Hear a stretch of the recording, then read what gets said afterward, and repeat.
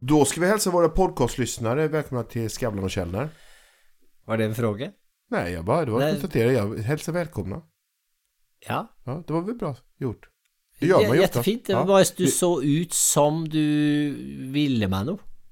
Jag tänkte att vi skulle göra en podcast ihop. Ja, det skal vi. Det vet jeg, og det var noe med settet du sa den første meningen på som gjorde du satt opp et blikk. Vanskelig å få lytterne å forstå, men Niklas setter iblant opp et blikk som en hund som skal få godis. Og det gjorde du nå, som at nå var det noe, du sier sånn, velkommen til Skavlan og Kjeller, og så hva kommer nå? Og så er det som at jeg skal kaste noe til deg. Ja. Og det hadde jeg ikke akkurat nå. Dialog heter det. Ja, det er ok, vi får prøve da. Ja.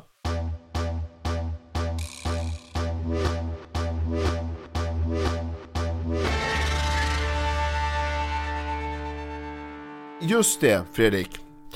Du ville prata om Super Bowl. Nei, jeg vil Jo, du altså, jeg nevnte for deg, jeg mailet deg det at kanskje vi skulle se litt på, jeg vil ikke prate om Super Bowl, det er jo virkelig ikke interessert, det skjønner jeg jo ingenting av. Men vänta lite. Ja. Vi ska bara se här. Ja, men så här ska vi säga, se gärna Super Bowl-underhållningen också. Och kanske någon reklamen. Ja. For jeg tenkte at det kunne vi prate om men problemet mitt jeg mailet deg om det fordi at det var jo dagen etter Superbowl så lå jo det overalt på internett så lå det sånn, her de beste reklamene fra pausen for det jo, bare for å si det Superbowl jo da den store baseball nej, det är inte baseball, det är amerikansk fotboll. Ja, det det här är ju det som är varför vill du prata om ett ämne som du Fordi jeg vet jo ikke hva det men jeg opptatt av pausen. Jeg bare opptatt av pausen, jeg ikke noe interessert i spillet. Nej, du vill prata om reklamen. Ja, jeg vil prate om reklamen og den her mellommakten og det gikk veldig feil der. Men jo, i hvert fall så synes jeg det var spennende. Jeg mailet deg bare fordi jeg synes det var spennende at vi hadde sett noen av de reklamene, for det jo da de store nye kampanjene lanseres, det kan jo være ganske morsomt å se. Og iblant så kan den mellommakten också være noe å snakke om. Men så jag men du, jag måste bara fråga Fredrik nu. Jag måste bara fråga sätta det här lite så. Tycker du själv verkligen att det är intressant att diskutera? Nej. Ikke etter at jeg har sett det, så synes jeg ikke det. Men dette mailte jeg deg før jeg hadde sett det. Men så satt jeg og så 12 minutter Katy Perry. I en sånn stort kjente som sånn OS-øpningsnummer og da kjente jeg vel at det var ikke noe snakk om. Jag är inte snäll mot det nu, för jag vet det. Men jag förstår varför du skriver det här. Vi ska prata om Super Bowl. För det gör alla andra. Ja, det jo det. Jag tänker bara vara lite på bollen då, för att säga så. För att vara på bollen, Och snart kommer du skriva, ska vi inte prata om SNL? Fyller 40 år. Jag är säkert exakt så att det där som jag för övrigt inte har någon förhåll till. Nej. Det är tråkiga sketcher med peruker. Ja, jag är inte någon upptagen. Långa sketcher. Det är inte min grej. Det är långa sketcher. Och de har peruker. Oj. Ja, det finns någon klipp som jag tycker om. Det finns det alltid. Men jag har aldrig sett ett helt Saturday Night Live. Men ändå, hvis VG helt grite deg, Niklas, og spurte om du ville uttale deg om Saturday Night Live. Du hade gjort det. Ja, och du har sagt att det var överskattat. Nej, men du har inte sett det en gång, jo? Jo då. Nej, det har du inte. Har du sett ett helt Saturday Night Live? Nej, inte helt. Jag orkar ju aldrig. Från begynnelse till slut? Nej, inte från helt från början för till slut. Men jag har försökt. Sett korta klipp? Nej, jag har suttit och tittat på själva programmet, men jag har ju alltid bara när de gör en parodi på Homeland som är 9 minuter. Ja, det är väldigt långa. Jättelånga det som gäller är ju the longer the better. Jag vet. Men vad jag försöker komma till det är att de senaste åren, jag tror nog faktiskt 10-15 åren, så har det att man ska hålla på att teoretisera och liksom prata om liksom olika USA-referenser som har bara jag vet. Jag har havnet lite i det, för jag är ju nu är jag mer britt brittisk orientert. Da. Jeg har alltid Och det vært står inte så brittisk. högt, brittiskt står inte Jeg så vet högt. det er amerikanske bjeller nå, Ja. men jeg har alltid, og jeg havner jo i disse diskusjonene hele tiden, men for meg så det er britisk kultur som er veldig mer sånn, men dette er, for meg, når jeg kommer med Superbowl, så er det et forsøk på å være moderne, det skal jeg innrømme. Ja. Det funket ikke den gangen. Nej. Men det kommer flere forsøk. Det gör det. Jag måste bara berätta en sak. Vet du vad jag ska göra senare ikväll? Minns du att för några podcaster så berättade jag om när jag hade mimare till en sketch? När jag slog i handen i, jag mimade till en sketch och höll på i badrummet. Du hade sett en sketch med den svenska humorgruppen Grotesco. Ja. Den hade du fått på hjärnan. Och du står i duschen naken. Ja, går ut ur duschen och fortsätter och slår i handen, för att du skulle sträcka handen i taket sån, och så slår du i en lampa eller något och blör från knokarna. Ja. Men du är bra nu. Ja, nu är jag bra nu. Ikväll så spelar de igen. I det numret, det sketchnumret, så har de en punchline där de skickar med en känd person. Ikväll ska de skicka med mig. Nej, är det sant? Så jag ska vara själva punchlinen på den sketchen. Visst är det roligt? Otroligt. Det är otroligt ju. Ja, men det... Så han kommer att stå och skrika, då skickar jag med Niklas från Skavlan. Och så ska jag komma ut där på scenen. Och så har jag en replik. Det ballar ur, det är det jag ska säga. Men du, vem andra är som har ställt upp på det här? Håkan Juholt var ju på premiär. Just det. Ja. Sen vet jag inte vilka de andra har varit. Det måste ju vara ett hemskt jobb för dem att liksom alltid ha någon känd person som de måste få in i. Ja. Vad ska du säga? Jag är med. Jag ska föreslå mig då. Vill du också vara med? Ja, det är klart du ska vara med. Jättebra. Ja. Men då, nej, nu ångrar jag känner jag ångrar med en gång. Nej, det är klart du ska. Ja, men det känns så ska man sätta av en kväll och så ska man dra på det teater, ska stå och vara nervös. Ja, vet vad det jobbiga är? Vet vad det jobbiga är? Så är det så lite. Det är så lite du får igen, för att det som kommer att ske är att du okej, detta här blir kvällen. Ja. Du efter det här nu så må du ringe din fru fordi att barna ska lägga sig, så du må si natta på telefon. Så då är du är inte där ikväll heller, fordi att du ska på det här teatret och göra den viktiga jobben som pappa må göra. Som tar 1,5 minut. Ja, men det tar inte det, vet du, för du ska ju vänta till föreställningen är slut. Och då ska du gå bak scenen där och vara svett i händerna och vänta nervöst på att du ska komma på cue ut där. Och alla andra kommer att ignorera det, för de är så upptatt med sitt. Och de har inte, det är inte sån, nu är Niklas i huset, och det är inte den känslan. Det är bara att du är där, och där var du, jättefint, du ska stå där, sån. Och så må du gå, och så ska du dricka en kaffe som har blivit kall av ett pappkrus, och gå och vänta nervöst på bakrummet, och så känner du att du må på toan rätt för, och nu börjar det närma sig. Och då må du på toan. Och så går du och tänker, nej, jag väntar till jag är klar. Och så känner du, nej, jag kan inte vänta till jag är klar. Jag må innan, och så må du springa och hitta en toa. Det är det inte på scenenivå, på våningen där scenen är, så då må du ned och hitta en toa nede, eller så må du upp. Alltså, och så må du löpa runt i korridorerna på teatret, och på teater det är hopplöst att finna fram. Det är verkligen svårt och så kommer du tillbaka, och så är det plötsligt blivit bråttom, och så är det aldrig varit och lett efter det, och du har försvunnit. Så går du in, och så ska du si den här repliken din. Kanske du fortäller det? Ja. Kanske det går bra, kanske du säger fel, kanske du säger rätt. Det vill visa. Och så efterpå, då tror du att du ska få ros. Ja. Då tror du att publiken ska tänka, det här var kvällens höjdpunkt. Och du kommer till att välja att gå ut huvudingången, för då hoppas du att publiken väntar på dig. Att publiken hänger lite runt, och att du kommer till att få hur mycket, och det är kanske lite publik som står utanför. Ja. Du får inte engang kontakt med Niklas. Nej. Så blir det den kvällen. Så kan det kanske bli. Därför ska du inte föreslå mig för det. Men en annan sak som kan också ske, som jag är mer rädd för, det är scenariot att man känner att den där repliken, den ska jag göra bra. Jag vill att jag ska göra minnesvärd. Och du vet, det blir... Jag vet. Minns du när jag skulle vara med inne i studion och skulle bara egentligen säga några grejer om de 7 dödssynderna? Ligger den på YouTube? Nej. Jo, den må vi få lagt ut. För jag var aldrig varit den så må nervös. Vi få lagt ut på vår YouTube-kanal. Alltså, Nick, det är den enaste gången du har varit med i studio. Ja. En gång. Ja. Och då ska vi, det var en Bob Dylan-idé.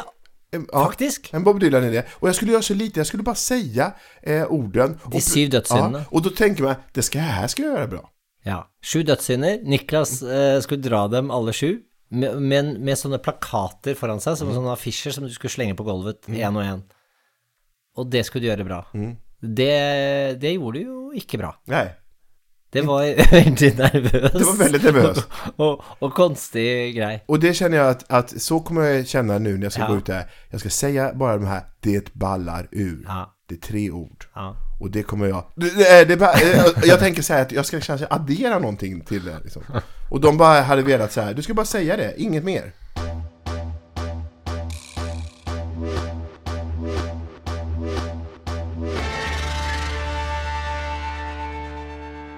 Vi har Thåström på scenen i den här sändningen, den uken. Jag är inget stort fan av honom. Är du det? Nej, kanskje ikke. Altså, jeg må nok si forrige gang han var med, da sto han også bare på scenen og sang. Det er blant topp 3 av musikknummer jeg har opplevd. Ja, men jag kan också tycka att det har gjort helt jättebra. Magisk. Men jeg skulle aldri, jeg spiller jo ikke mye Thåström men når jeg ser han opptre, og han er helt fantastisk på scenen. Men han har ju en fanskara typ som de som gillar Bob Dylan. Ja. Du går liksom aldrig, det är inte ens värt att diskutera med ett Bob Dylan-fan överhuvudtaget. Så du kan inte säga så här, men den låter, du ger inte in där, du låter dem bara vara. Och så Thåströms fans är likadana, du låter dem bara vara. Sen kan du tycka själv så här, det där var ett bra nummer. Det är inte ens någon idé att säga det till ett Thåström-fans. Varför är det sån? Ja, det är som så här, de har honom och de har ockuperat honom så att man kan liksom inte... Nej, och det är aldrig några nyanser där. Det är aldrig sån att det var en svag Thåström-låt. Nej, det kan du inte säga. Och du kan inte ens säga att det var en bra på Thåström. Nej, för det är du också. Du är också för dum till att säga det. Exakt. Men det är något med han som plager mig. Och det är att han vill ju aldrig prata, så han vill gärna komma och han vill spela, men han vill inte ge intervjuer. Och han ger ju, alltså han är ju de som inte ger intervjuer. Nej. Han gjorde väl nog på 90-talet alltså, men och det är ju likadant för att göra samma koppling så här. Det är ju de som det är samma kategori, det är de som gillar Ulf Lundell, Thåström och Bob Dylan. Ja. Ingen av de här ger ju någon. Nej, och det gör ju bara dem ännu mer exklusiva. Ja, men det är det man känner, och det kan jag känna också som ju vanskeligere det är, ju svårare det är att få ett intervju. Ju mer vill man ha det. Ja, det är ungefär som Morrisseys låt The more you ignore me, the closer I get. Ja, alltså, for en referanse. Du er jo litt i den klubben, for Morrissey er jo litt samme. Han ja, det er jo samme. Så ja, at du kan kaste om deg med et Morrissey-sitat sånn helt ut av ingenting, det er jo... Du menar att jag Du är ju i samma kategori. Nej, men jag kanske har stått både till Thåström, jag har stått och liksom krafsat lite på dörren. Vad tycker du är den dåligaste Morrissey-låten? En dålig... Jag tycker mycket dåligt av honom. Syns det? Ja, jag är inget Morrissey-fan överhuvudtaget. Jag måste säga det här med att inte gilla att göra intervjuer. Det kan ju bero på så mångt. Det kan ju vara strategiskt att man tackar nej till intervjuförfrågningar fordi man vet att då blir man bara mer och mer attraktiv. För sån är det ibland. Du har väl gjort det genom åren? Ja, jag har gjort det mycket, men inte så mycket som jag har grejt att få folk till att tro. Alltså, jag har ju gjort helt sinnssykt mycket intervjuer. Ja. För att lansera mig här i Sverige, och jag stilte upp, jag stilte upp i alla jag stilte upp i Sven, vad heter ICA-kuriren. ICA-kuriren, helt riktigt. Land är något som heter Land. Ja. Att du gjorde Land. Land gjorde jag. Ja, men du gjorde inte allt, men du gjorde Land i ICA-kuriren. Ja, men detta är ju ting som alltså är... Det är verkligen så här, nu ska jag nå ut till landsorten. Ja, men det var jag bara bestämde mig till att börja med att jag må göra allt. Ja. Så då var jag ju då tackade jag ju ja bara på telefonsvararen min liksom. Ringer du från pressen så är svaret ja. Men efterhvert så behöver man ju inte det. Jag syns det är en bra idé att ställa upp när man har behov för det. Och det behovet kan ju komma fordi du vill sälja något eller lansera något, eller så kan det komma fordi du, och det må vi huska att det är också en legitim grund till att vilja göra presse eller stille opp i TV-show, Ja. det är att man har lyst. Just det. Någon ställer upp för de tycker det är kul.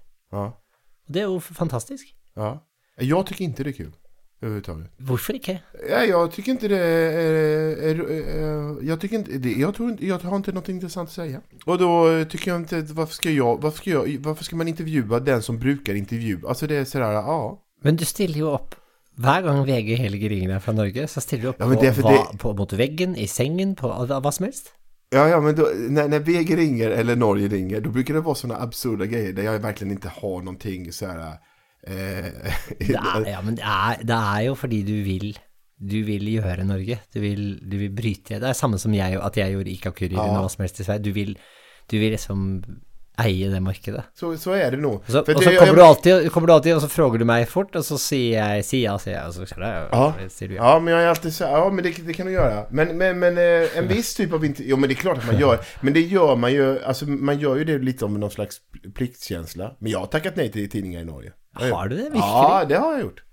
Alltså du har tackat ja till Camille. Så jag bara undrar, vad har du då tackat nej till?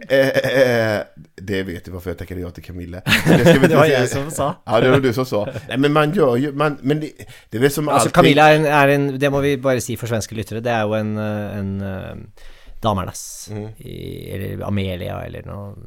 Ja, nu känner jag bara så här att jag vill inte framstå som att jag är en person som håller på att kokettera. Jag gillar inte att bli intervjuad och jag gör helst inte intervjuer. Nej, för det var det därför jag ville lite åt det, för det var det kändes som. Ja, och det är kanske inte helt så här, men det är inte så att jag har nog trott att jag tyckte det var roligare än vad jag gör. Jag tycker inte det alltid är så roligt, för man känner sig lite så här.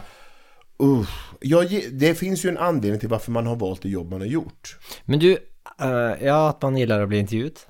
Nej, alltså att man gillar att intervjua. Jag gillar att ställa frågor. Jag gillar att hålla takt. Alltså jag gillar liksom att hålla nu är det jag som styr här liksom. Men en sida av det är ju också att man är ett namn i offentligheten och så må man styra upp lite. Jo, det ingår ju i jobbet. Men jag bara varför, och det var därför jag begynte den diskussionen, för jag syns det är intressant. Varför är det sån att det är det fina är att säga jag gillar inte att bli intervjuad. Jag vet det. Ja. Jag gillar inte att vara med i sådana sammanhang. Det fula är att säga jag älskar att bli intervjuad. Jag älskar att det handlar bara om mig. Jag älskar att ställa upp på vad som helst. Det är ju ingen som pyntar sig med. Nej. Men det är ju väldigt många som faktiskt gör det. Ja. Och vad är det som är fel med det? Jag kan säga så här.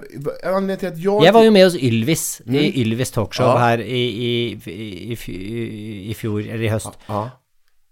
Fantastiskt morsomt. Jo, men det är en annan sak.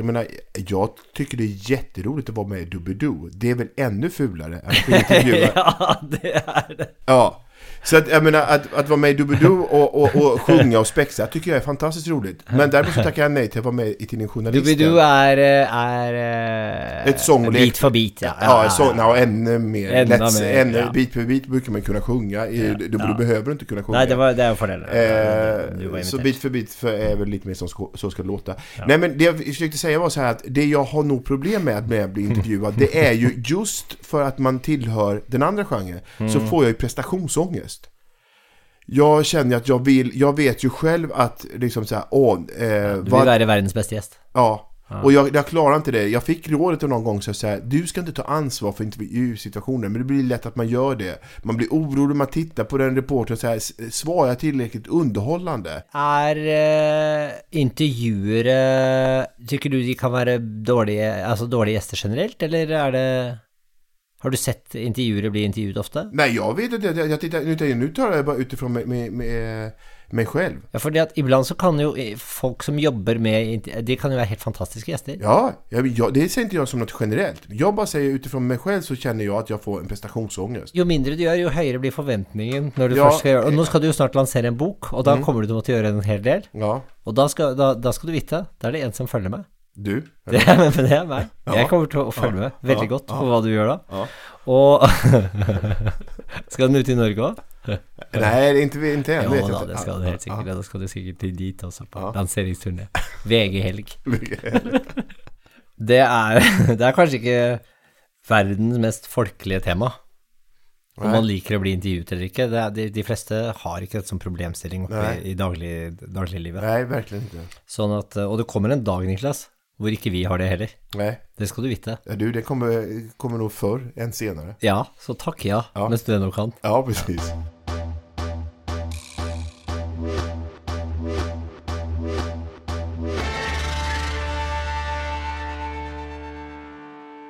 Men du, ettersom jeg jo liker å bli intervjuet, Ja. så hadde jo jeg en drømmestart på denne uken. Berätta. For da var jeg var invitert til journaliststudentene i Oslo. Fast det är väldigt roligt, tycker jag. Ja. Alltså som frågestund som handlar om vad Q&A. Q&A, ja. Det är ju väldigt Eller som jeg liker å kalle det, masterclass. Nej. Sa du det? Nei, jeg bare gikk og håpet, for en gang jeg gjorde sånn, så kalte det for masterclass. Jeg så det stod masterclass i programmet, og det er jo selvfølgelig har jo en egen valør. Men nei, men det var da en för det är alltid intressant. Frågestund. Ja, för det är alltid roligt. För först tänker man att man ska få de här klassiska frågorna. Men det som är roligt är att man alltid får de här oväntade frågorna. Ja, vet du hva første frågen jeg fikk var? Nej. Gjør du det med vilje? Stammer på det settet? Det är en jättebra fråga. Det är en jättebra fråga. Men gör du det, men vad svarar du då? Jeg svarte jo nei.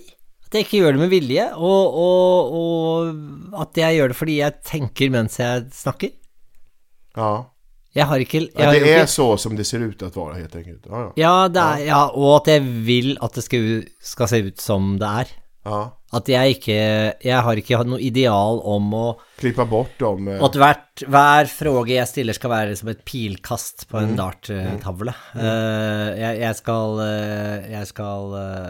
tenke, og så skal jeg formulere meg mens jeg tenker, og det skal komme fra hjertet.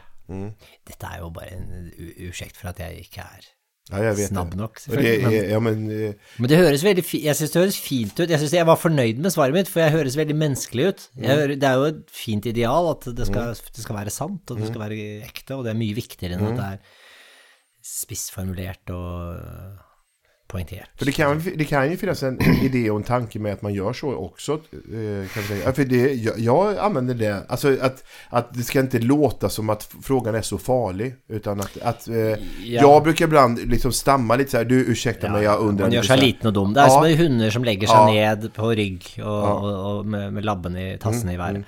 Niklas, en ting som jag har fått en del förfrågningar på, en del hänvändelser om, det er den julegaven du fikk av meg. Pulsklokken. Som jo som jo var, må jeg si, ganske kostbar, ganske dyr. Og som glimrer med sitt fravær på din arm. Ja. Den är inte upppackad i paketet. Nej, det var det jag kunde tänka mig. Du har ikke lest bruksanvisningen, du aner ikke hvordan det funker. Du bare vegrer. Ja, men jag var en på min sons förskola som alltså en av pedagogerna där som hade en sån. Så då tänkte jag ändå så här, jaha, en sån har jag också.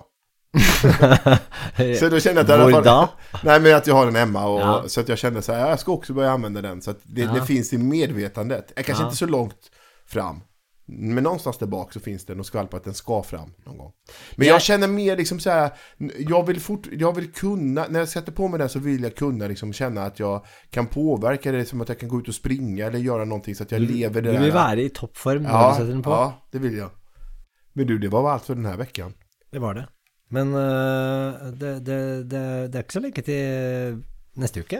Nei. Innimellom der så skal jeg gjøre et program med en veldig spennende gjesteliste.